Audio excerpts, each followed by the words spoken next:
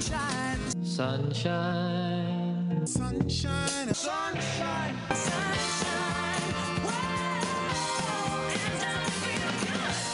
Welcome to Full Disclosure on the WMAY Morning Newsfeed. A very special edition today because there's a rare in-person appearance by the ordinarily disembodied voice of David Greising, who is here with us today in Springfield, getting the lay of the land with the legislature in session, joined by Brian Zaru, who's Director of Policy for the BGA. And gentlemen, welcome to both of you. Thanks so much for being here. Great to be here in person. And so much to talk about, and time is flying, so let's dive right into it. David, I want to start with you because you had a big get this week. You were able to sit down and talk with Ken Griffin, richest man in Illinois, and a guy who could have a major impact on the future of this state now that he has thrown his support behind a candidate for governor, his support and his money, and that could make a big difference here in turning this into a really competitive election year in the race for governor. So tell us about your sit down with Ken Griffin.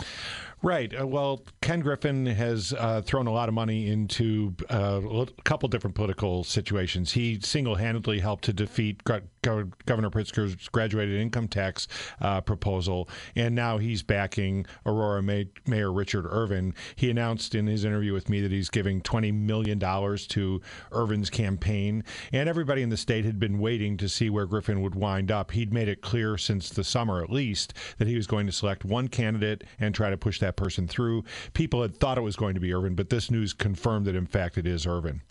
Irvin isn't the only guy on this slate of Republican candidates that's come together in the last few weeks. Did Ken Griffin indicate he's going to throw monetary support behind that entire slate, all of those candidates, to try to make a whole bunch of competitive races here in Illinois? No, he seems to be focused on the governor's race in particular. He is backing this person. What I didn't think to ask was if Irvin doesn't win, would he back the eventual Republican nominee? But it's clear that $20 million with expected as much as $300 million is sort of game-changing for the Republican race. It doesn't mean Irvin wins. Irvin's got to get out there and campaign and be a good campaigner, and it's a pretty crowded and pretty challenging Republican field, and so we at least just know where the big money is going. Now, and no question, though, that kind of money can get you name recognition. It can get your message out there. They're sticking very carefully to the message they've laid out. But behind the scenes, there's no small amount of animosity between Ken Griffin and J.B. Pritzker. These guys do not like each other, and they have money to throw at their dislike for each other.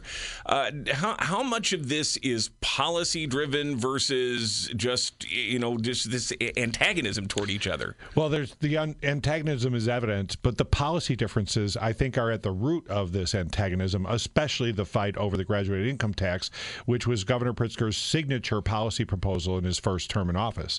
And so the antagonism seems to have grown. It used to be that these two could agree here and there on certain issues. Those days seem to be over. Ken Griffin made an appearance before the Economic Club of Chicago where he was very critical of Governor Pritzker on a number of different fronts. And so it's very personal, but it's also policy-driven. It's a little bit of both. There are those of us who sometimes in moments of naivete think that politics is a game of building coalitions and bringing people together, finding solutions. But in reality, sometimes it's just a matter of who's got the biggest bankroll and which billionaire can throw the largest pile of money at the race here. What does this say about the state of Illinois politics that for now a couple of elections in a row, it's really just come down to two really rich guys just shoveling money into a race to see who can come out on top? It's not ideal. We wish it weren't that way. We wish money weren't such a big factor in politics. The position I've taken is that, well, if you're going to have one billionaire trying to buy the office, it's actually good for the state that there's a second billionaire who disagrees with the one. And in the graduated income tax debate, we saw this. Had it not been for Ken Griffin's money, it's likely Governor J.B. Pritzker's plan for the so-called fair tax would have sailed through without any major opposition. Because of Ken Griffin's money, we had a spirited debate on the merits of the issue. And in this case, I think that it is, yes, there's a ton of money, but the fact that Griffin has this money will give Irvin's candidacy a lot more standing than it otherwise would have had. And so, yes, it's not ideal. I wish money weren't such a big factor, but if you're going to have a billionaire involved, it's nice to have somebody on the other side. It's Full Disclosure here with the Better Government Association every Wednesday morning on the WMAY morning news feed. Ultimately, it's still the decision of voters. They can make their decision based upon whatever criteria they choose to use, the most campaign commercials, or the authentic policy differences here. One of the things that should be a big issue in this election, of course, is Illinois' fiscal health and well-being. Governor J.B. Pritzker is out with commercials telling a story that things are dramatically improved from the Bruce Rauner years, for example, or really from the couple of decades that preceded his entry into office here. You've taken a look at this and have recently written a column on Illinois' current fiscal health. So what do we know about that and separate some of the political propaganda from the reality? Well, if you look just at the numbers, it's undeniable that we've seen an improvement. How much Governor Pritzker can claim credit for that and how much other factors play into that are two different questions. Governor Pritzker has been fairly responsible, but the stock market has helped him out a lot. For example, the pension underfunding has fallen from $140 billion or so to about $130 billion. Still the most underfunded pension system in the country, and that's largely due to the stock market. We've seen the budget. Governor Pritzker had a $3.2 billion budget deficit when he took office. He's in his new budget projecting a $1.7 billion surplus. Some of that, again, is because of the strong economy. We're seeing tax revenues come in at unexpected strength.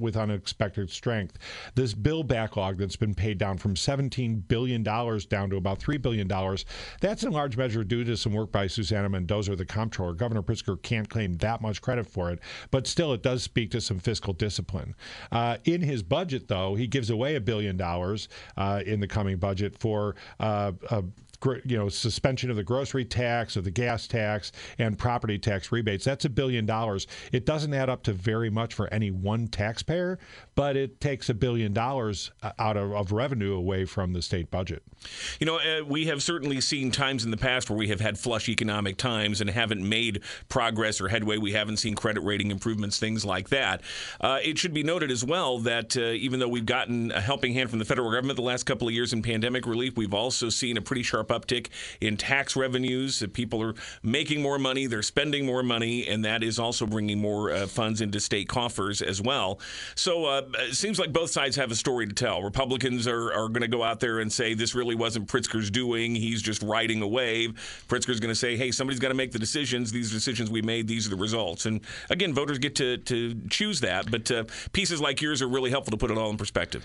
Well, we try to do that, and it's important that people try to follow the facts. The facts can be complicated, and this is a perfect situation where politicians, with the spending they can do, can really try to help kind of form our opinions, and it's up to us to pay careful attention to the real numbers and find out where the truth lies. David Greising is the president and CEO of the Better Government Association, in studio with us this morning, as is Brian Zaru, director of policy, and we don't want to leave him out of the conversation, so we're going to get into that next to talk about another really important issue, ethics in the General Assembly. And as we've noted, that whole issue has really been in a state of limbo for the last few weeks because of the departure of the Legislative Inspector General and an impasse in trying to fill that position. There's been some movement in the last several days, so we'll talk about that next. It's Full Disclosure here on the WMAY morning news feed.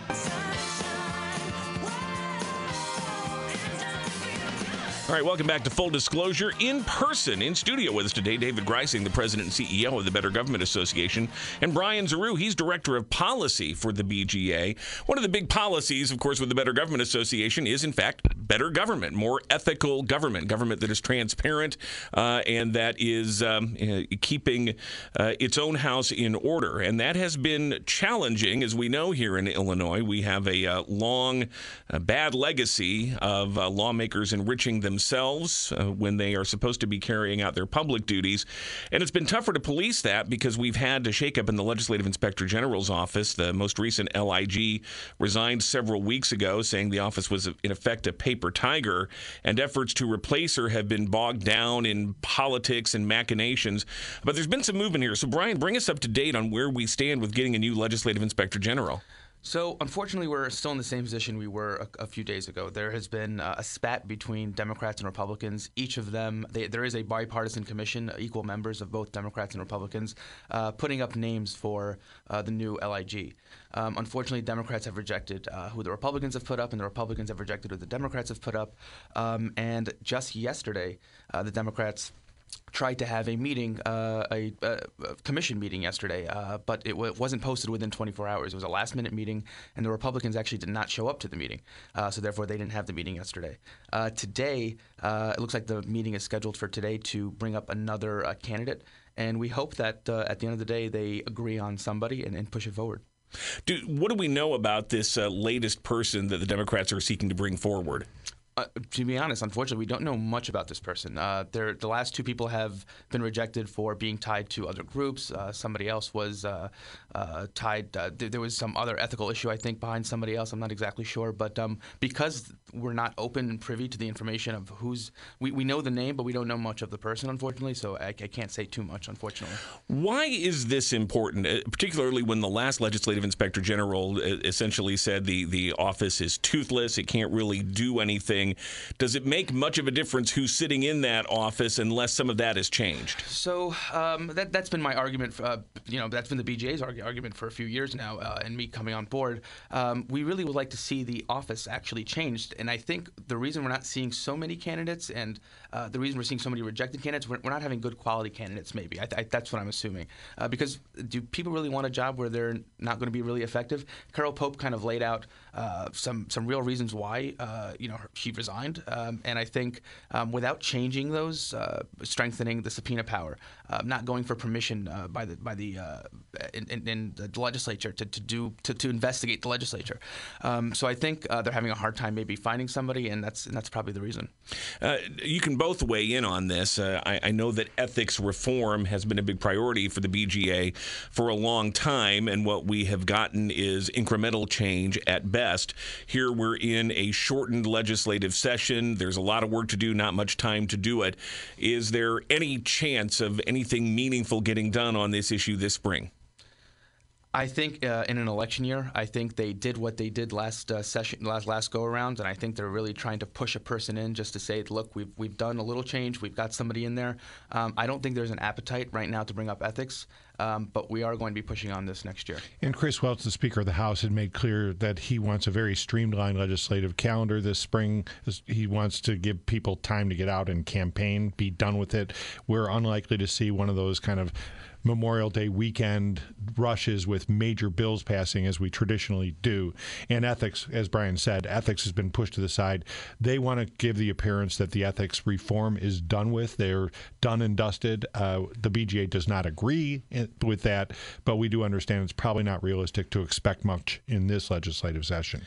We're unfortunately just about out of time. A lot more we could talk about, but we'll be having much more conversation about all of this, including JCAR, the status of the school mask mandate, et cetera, all through the day here. So stay tuned here to WMAY. But in the meantime, gentlemen, give us the quick rundown as to how people can reach you and the BGA and learn more about your important work the rest of the week. Well, I'll start with our website is bettergov.org, and my email is dgreising@bettergov.org, dgreising@bettergov.org. Brian? And my email is bzarou, BZAROU, @bettergov.org. Lots of important information at that BGA website, including the PolitiFact Illinois Fact Check. There's something up there about Governor Pritzker and statements on vaccinations. You can go read that for yourself. And we'll have more to discuss next week about the BGA and your important journalistic and investigative work. So we'll have more details on that next Wednesday morning here. Full disclosure with the Better Government Association.